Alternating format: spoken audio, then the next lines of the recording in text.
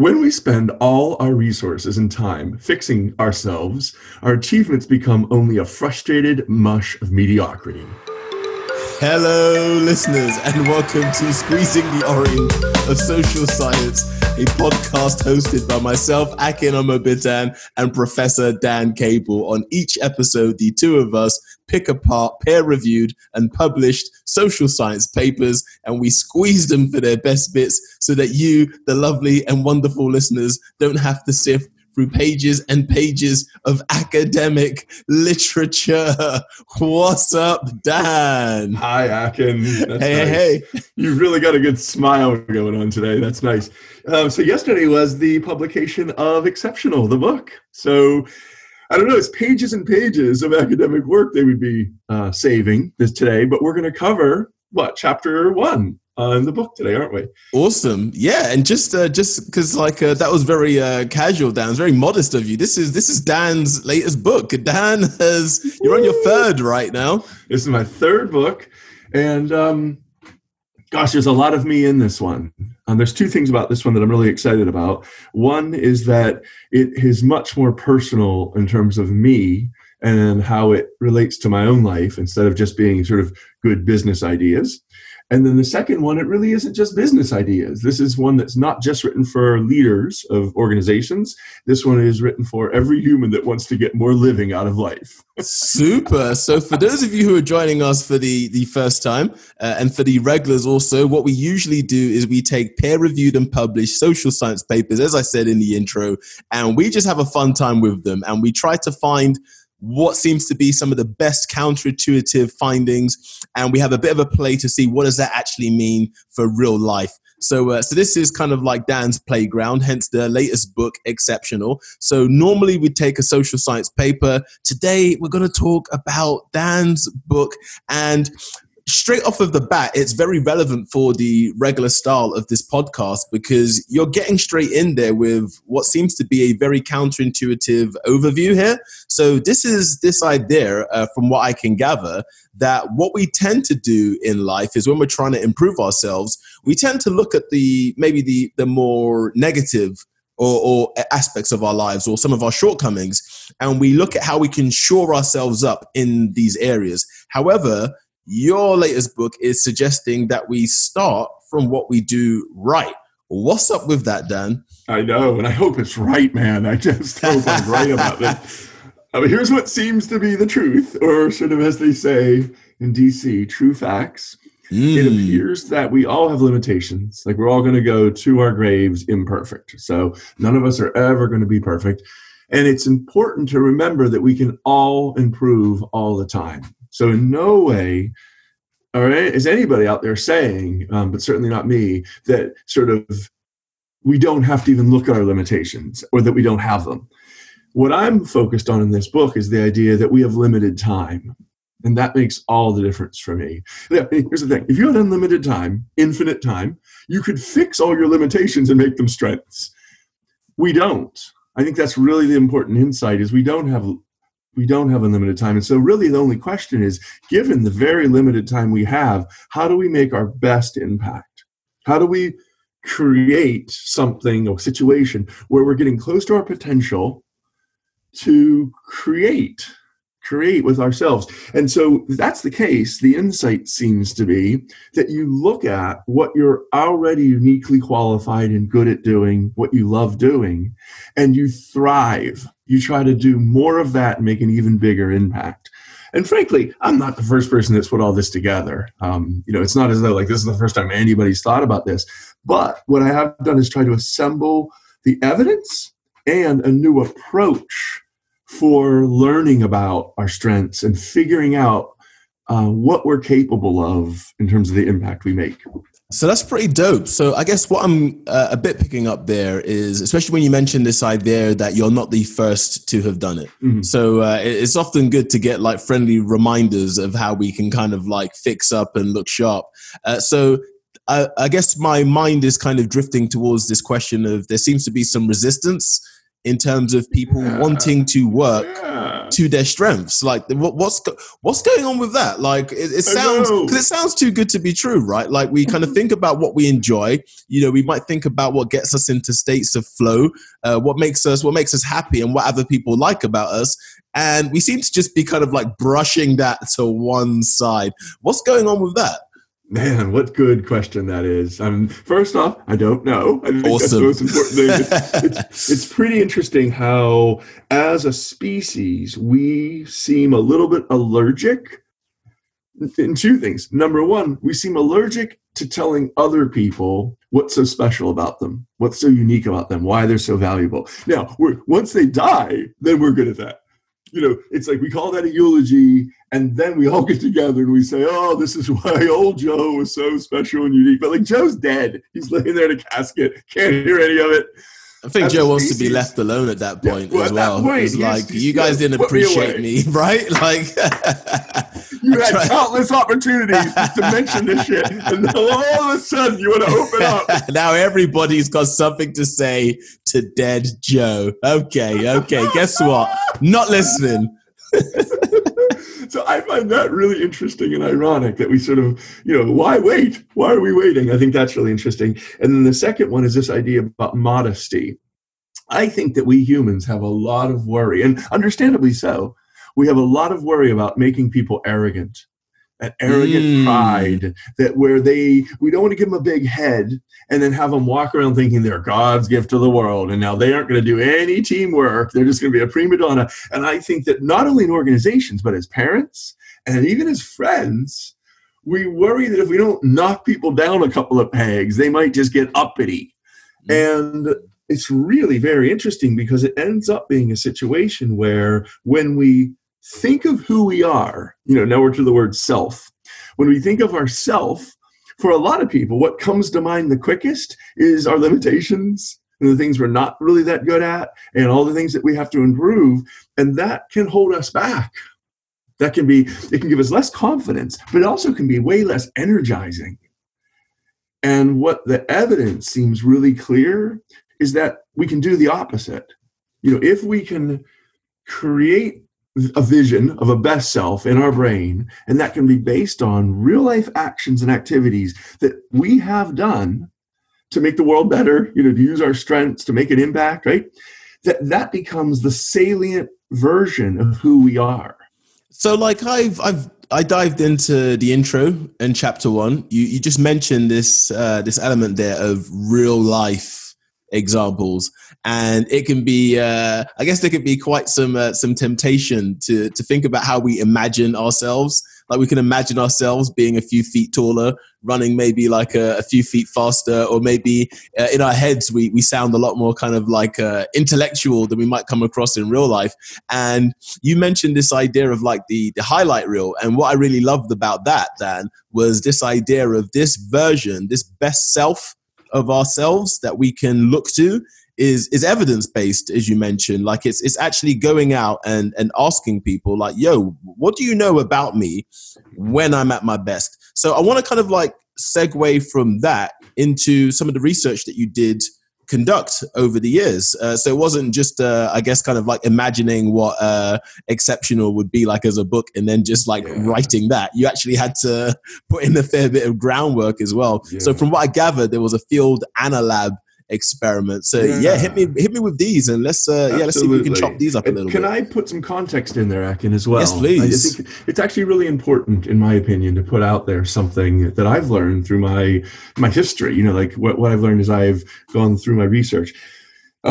Way back when I was having a really hard time and I got really, really sick in life, I came across some research by Morton Seligman and by Laura Morgan Roberts. He's at UPenn and she was at Michigan when she did this research. And what it did is it put out there this idea of gathering evidence about our best impact from other people. That's a really big concept. And as you know, we're going to talk about this later, Ascentic, a company that both Akin and I work at, that's what we do there. That's what that company does. It creates these reports of how other people receive you and perceive you when you're making your best impact. When they think you're in flow, and then they give you that feedback. What Akin just brought up is kind of where a lot of this stuff started for me. A lot of the research where I started was just the self-reflection piece.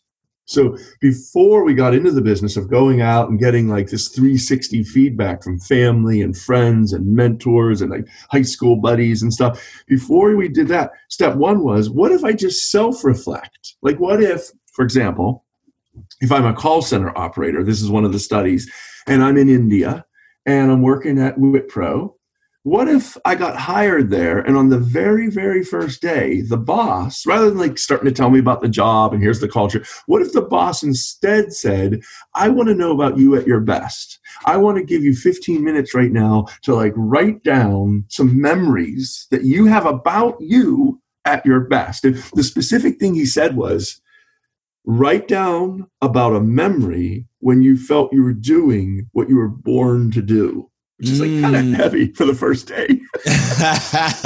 It's kind of heavy. It's pretty heavy stuff for the first day. But as you're saying it, Dan, it's resonating so well with me. This idea of going through like interview number 1, interview number 2, first day, and at no point anyone asking like, what about me? Like if that was like the dating scene, you wouldn't make it to a first date. Like you're not getting called into the house. Like the other person would want to feel valued as an individual. I've always found it quite comical when you kind of like go through like interviewing processes and, you know, they get all of your competencies down. And then right at the end, when you think there might be some time for you to express some personal thing about yourself, they go and ask you if you were any animal, what animal would you be? Yeah, it's like, listen, there's some deep-seated emotional and kind of like, you know, I'm a person, I'm a human being. Like don't kind of like reduce I am not an animal, right? And so like even as you're saying it, I can see even just at a human level, I can see a great deal of value in someone just ask like, who are you? Yeah. Oh, cool. And not only did they ask them, I think this is equally important, they then put these newcomers in a room together because they were going to like be in a training thing together for like 6 weeks.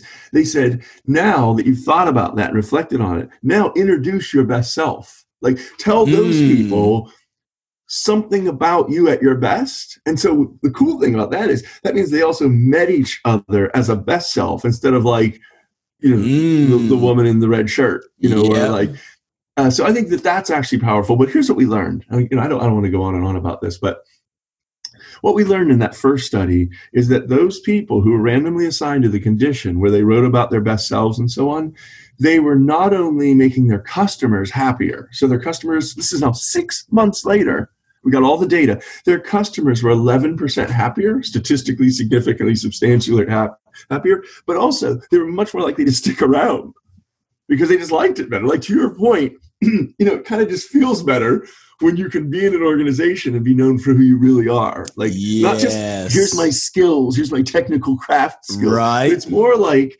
here's something broader about me at my best. Yeah, so that's and like that. Yeah, so and again, like I really love that because what that says to me is that there is a potential for organizations to set up workplaces where what happens is staff start feeling like resources. So there doesn't seem to be a need of bringing your heart to work if no one's ever inquired about you as a person. Like outside of like, you know, the cake being rolled out for like your birthday, like, you know, if you've never seen a value or an interest in who you are as a person, but you're able to clock in at 9, dip at 5, there doesn't really seem to be much that encourages you to bring more of yourself. And I can imagine myself, whether it's customer or client facing, I can comfortably see myself giving more in those situations if I felt that me as a unique individual and some of my personal qualities and skills were actually valued. I could see myself bringing more of my heart to a workplace and possibly feeling a bit more like attached as well. Yeah. And I think that the key here is this authentic self-expression. It's that idea about like, if at work, I'm just like a data generating processing machine, that it's very transactional. And it's like, I come in, I knock it out, I get the money, I go home, and then my real life starts. And I think what this is opening up is the possibility that for very little money, just sort of asking people and like being interested, you can have people bring more of themselves in. I love the way you said that. You just like bring more of yourselves in because it kind of feels like it matters or it's wanted or it's asked for. Totally. We actually showed that. Yeah, what and just is in this. Yeah. Yeah. Sorry, just this is the joys of like Zoom, right? You just at least when we recorded in person, like in the studio, we could read each other's body language because we've recorded with a hand on each other's thigh. But like, I found it, because I was reflecting on it like a bit more, and this idea of being somewhere for 9 hours and not bringing yourself, it kind of feels like a bit of like wasted life. Yeah. Like, not to be a bit too heavy, but this idea that you could spend 5 days a week, like at a place, maybe back when places are legal again. And that was a thing. Remember when places was a thing? What I'd give now to be in a place and feel like nobody. Where am I? But yeah, so this idea of spending like 40, like let's say 35, 40 hours somewhere, but not really like being yourself, but just kind of being a mode, like a gear. And like, wow, it feels like this kind of like working to your strengths, this idea of starting with what you do right. Not only do I feel like it could improve performance, and you can speak a bit more to this, Dan, as well, but I just think like experientially, like I know like kind of like workplace experience had been trending in the last kind of few years or so, and it did seem kind of odd to me when that began trending, because it just seemed so unusual that we wouldn't consider, hey, these peeps are here all of the time. What is that like for individuals in terms of like their way wellness? More than they're with their families, right? They're here a lot of hours. Why don't we go ahead and just have them be real? But so what we did is we went back out of India, and we went back to the labs in Harvard University, and we did a similar kind of thing. We looked at people that were like typing in data and doing tasks in the lab and so on. And again, we randomly assigned some of them when we hired them as like lab people. Meaning like participants in this lab study, but we hired them to do this work. We randomly assigned some of them the same condition, where on the very first hour, the very first day, the sort of lab manager said, we want to start with kind of, what about you and you at your best? And same thing exactly. And what we learned is we replicated it, and we found that they were less likely to make errors in data entry. They were more likely to come back in subsequent days and do more work. And, they liked the work better, and it was mediated or caused by this concept of authentic self-expression. And maybe we want to say a little bit about that, Akin, because authentic self-expression, it's this idea that we already brought up a little bit, but it's, I have an idea about my unique strengths and my unique value. And to the extent that I can put it out there and be recognized for that, that has an intrinsic value for me. And in fact, there's some research that suggests that it makes some dopamine pop in our brains, in our ventral striatums, in our seeking systems, as it were.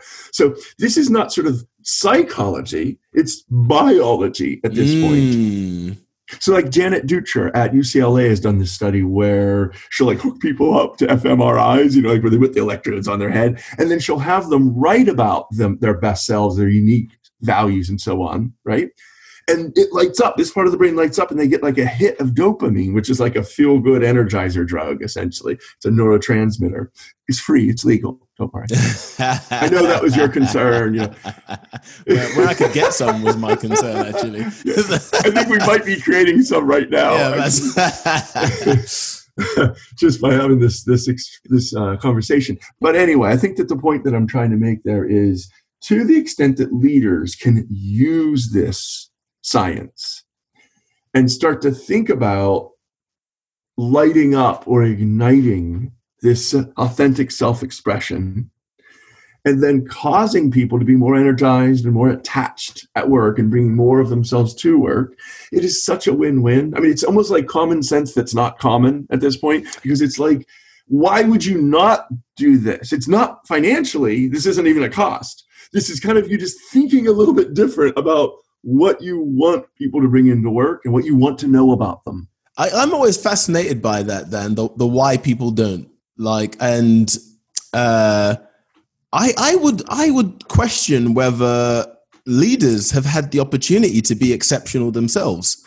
Like I can see like a lot of the career paths and ladders.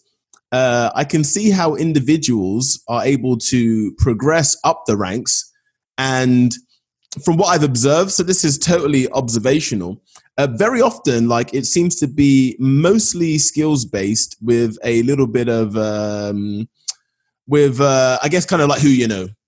But that who you know isn't necessarily the same as who you are.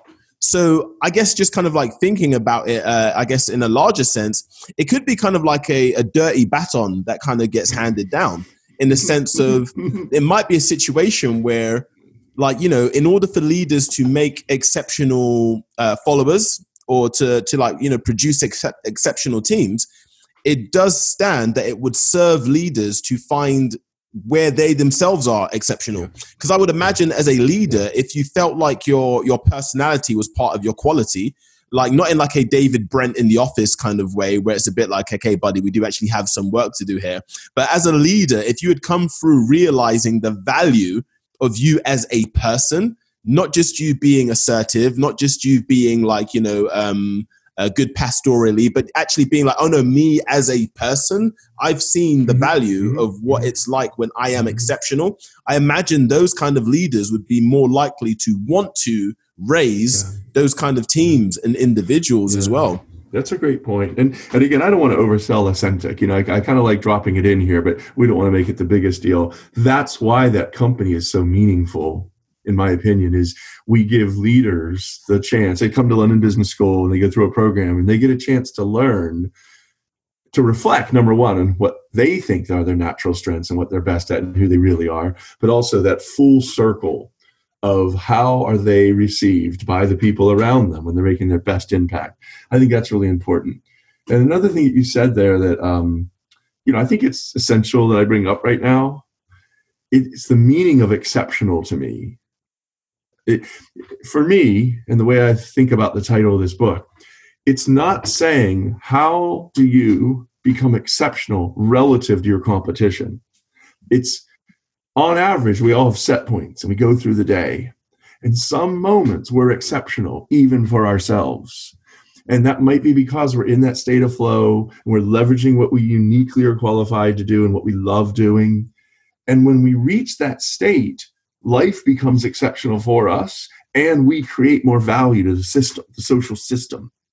And that's what I'm really excited about. I could go on, obviously, for days about this topic. I bet. I mean, actually, you literally wrote kind the of book almost on magic.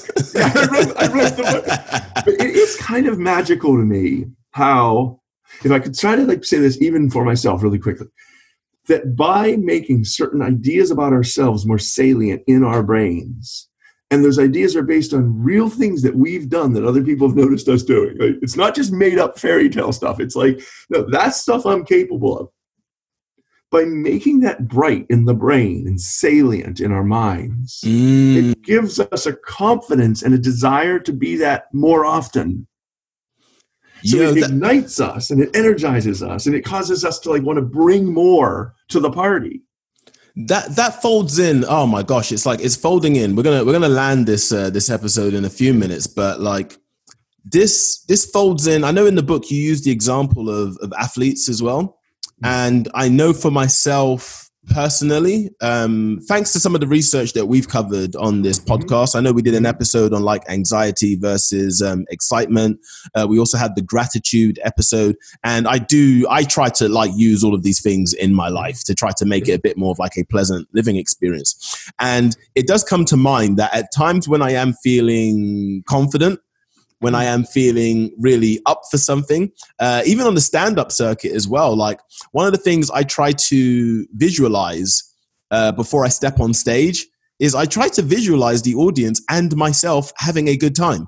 Like I want there to be a version of me and them at the forefront, which primes me to be a bit like, oh no, like, you know, I've done this a few times before. Like, you know, people have enjoyed this on a number of occasions. And I know that the opposite happens. When I feel more in a state of like anxiety, I just start thinking about what the worst things that could happen. And then that becomes the visualization of myself. And it's lovely and beautiful to think that there is, psychological and biological evidence to suggest that with a little bit of thought and a little bit of behavior, I can kind of rewire my hardware slightly so that when there are tasks, when there's groups, if there's interviews, if there's performances, even before we record these as well, just trying to have a smile on my face. But it's so fascinating to think that there's things that I can tweak in that regard. And tweaking, we may chat a bit about the book some more, maybe in a few weeks. But I do love this idea of like these small tweaks, because without giving too much of the book away, but this idea of being exceptional compared to yourself. And you kind of phrase it quite well, Dan. So just before we do kind of like land this bad boy, do you want to say like just a little bit about, just because I think people might be kind of like, hopefully they're very interested in the book, which is available now on Amazon and I think Audible as well. What I'll do actually is in the description, I'll include a link to the book on Amazon. Cool. And I'll also include a link to Ascentic's website as well, listeners. So you can check both of those things out. But just a little bit, Dan, in closing, part of the temptation, and I've suffered from this in life, partly blaming social media, but like this idea of maybe comparing my version of exceptional to maybe like a bit of a social standard. Whereas from what I understand in the book, it's about comparing me to me. But yeah, if you could say a bit more about that, Dan, that would be, I think it really helped me when we spoke about it on a different occasion. So I'm hoping and I'll do this in the context. I'll do it in the context of that athlete's highlight reel idea, and then we can kind of put this the episode to rest for a little bit. But what I really love about that is 87% of Olympic athletes use these highlight reels, and they're like actual footage of them doing like the best kick or the best dive. And just as you're saying, the point is you bring that forward in the brain. And why that's so exciting to me is apparently, and again, I'm not a neuroscientist, I'm a psychologist, but apparently for real, biologically, information is held in nodes, and then they're connected by linkages.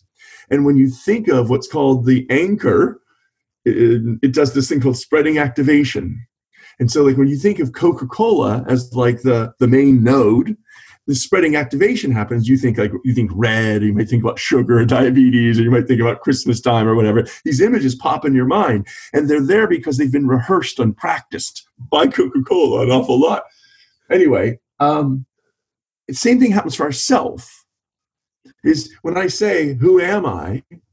Some ideas have to come to mind. And a lot of us, what comes to mind is like what I suck at, or as bad as it could go, or when I'm really limited and what I have to work on. And it can be quite deflating, especially if that's where you live. People even develop what's called this imposter syndrome around that sometimes. And life kind of sucks in that state because worry, anxiety, threat is kind of the way you feel. Now, what the science shows is if we can flip that and we can start to show, here's what I'm capable of. I'm not saying I always get there, but I have been making that type of impact in my life. Let me make that salient. So when I think about who I am, what comes to mind is my potential. What I have done in the past, my version of exceptional, I could get there again, maybe a little more often. And I just find that to be, almost what gives me chills. It's so exciting because it's this, it's not making up in a fairy tale kind of way, like The Secret. You just wish upon it, and the universe is like, "Oh, you wanted this car? Here's a car." Why didn't you say sooner? Oh, God, I didn't know you wanted this whole garage full of Lamborghinis. You should have written it down. I'm just printing cash over here. This is what the science kind of shows around this isn't willy-nilly what you wish you would be. This is saying in your life, you've done these things. You have this capability. You're just not there very often. And I think that for me, I can close comfortably by saying that for me is perhaps the most interesting idea. And then the book goes through and says how to. just give them just enough. So as we mentioned, the book is out now.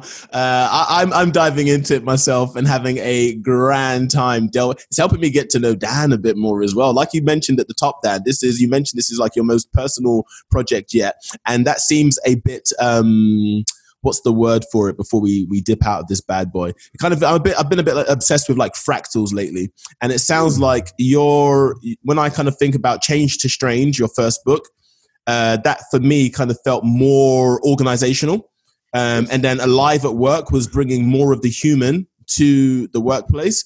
And it feels like this has kind of followed your transition in life as well, where without saying too much about yourself, but it sounds like your style and your life is kind of following your books, where now we get to the point where it's exceptional. And this is like, okay, this isn't about the organization. This is not even about you at work. This is about you as a person and how you can live a life that is more exceptional in the sense of who you want to be as a person. Okay, I think we've plugged some things. We've had some lovely chats about the book as well. I think it's about time we get out of here.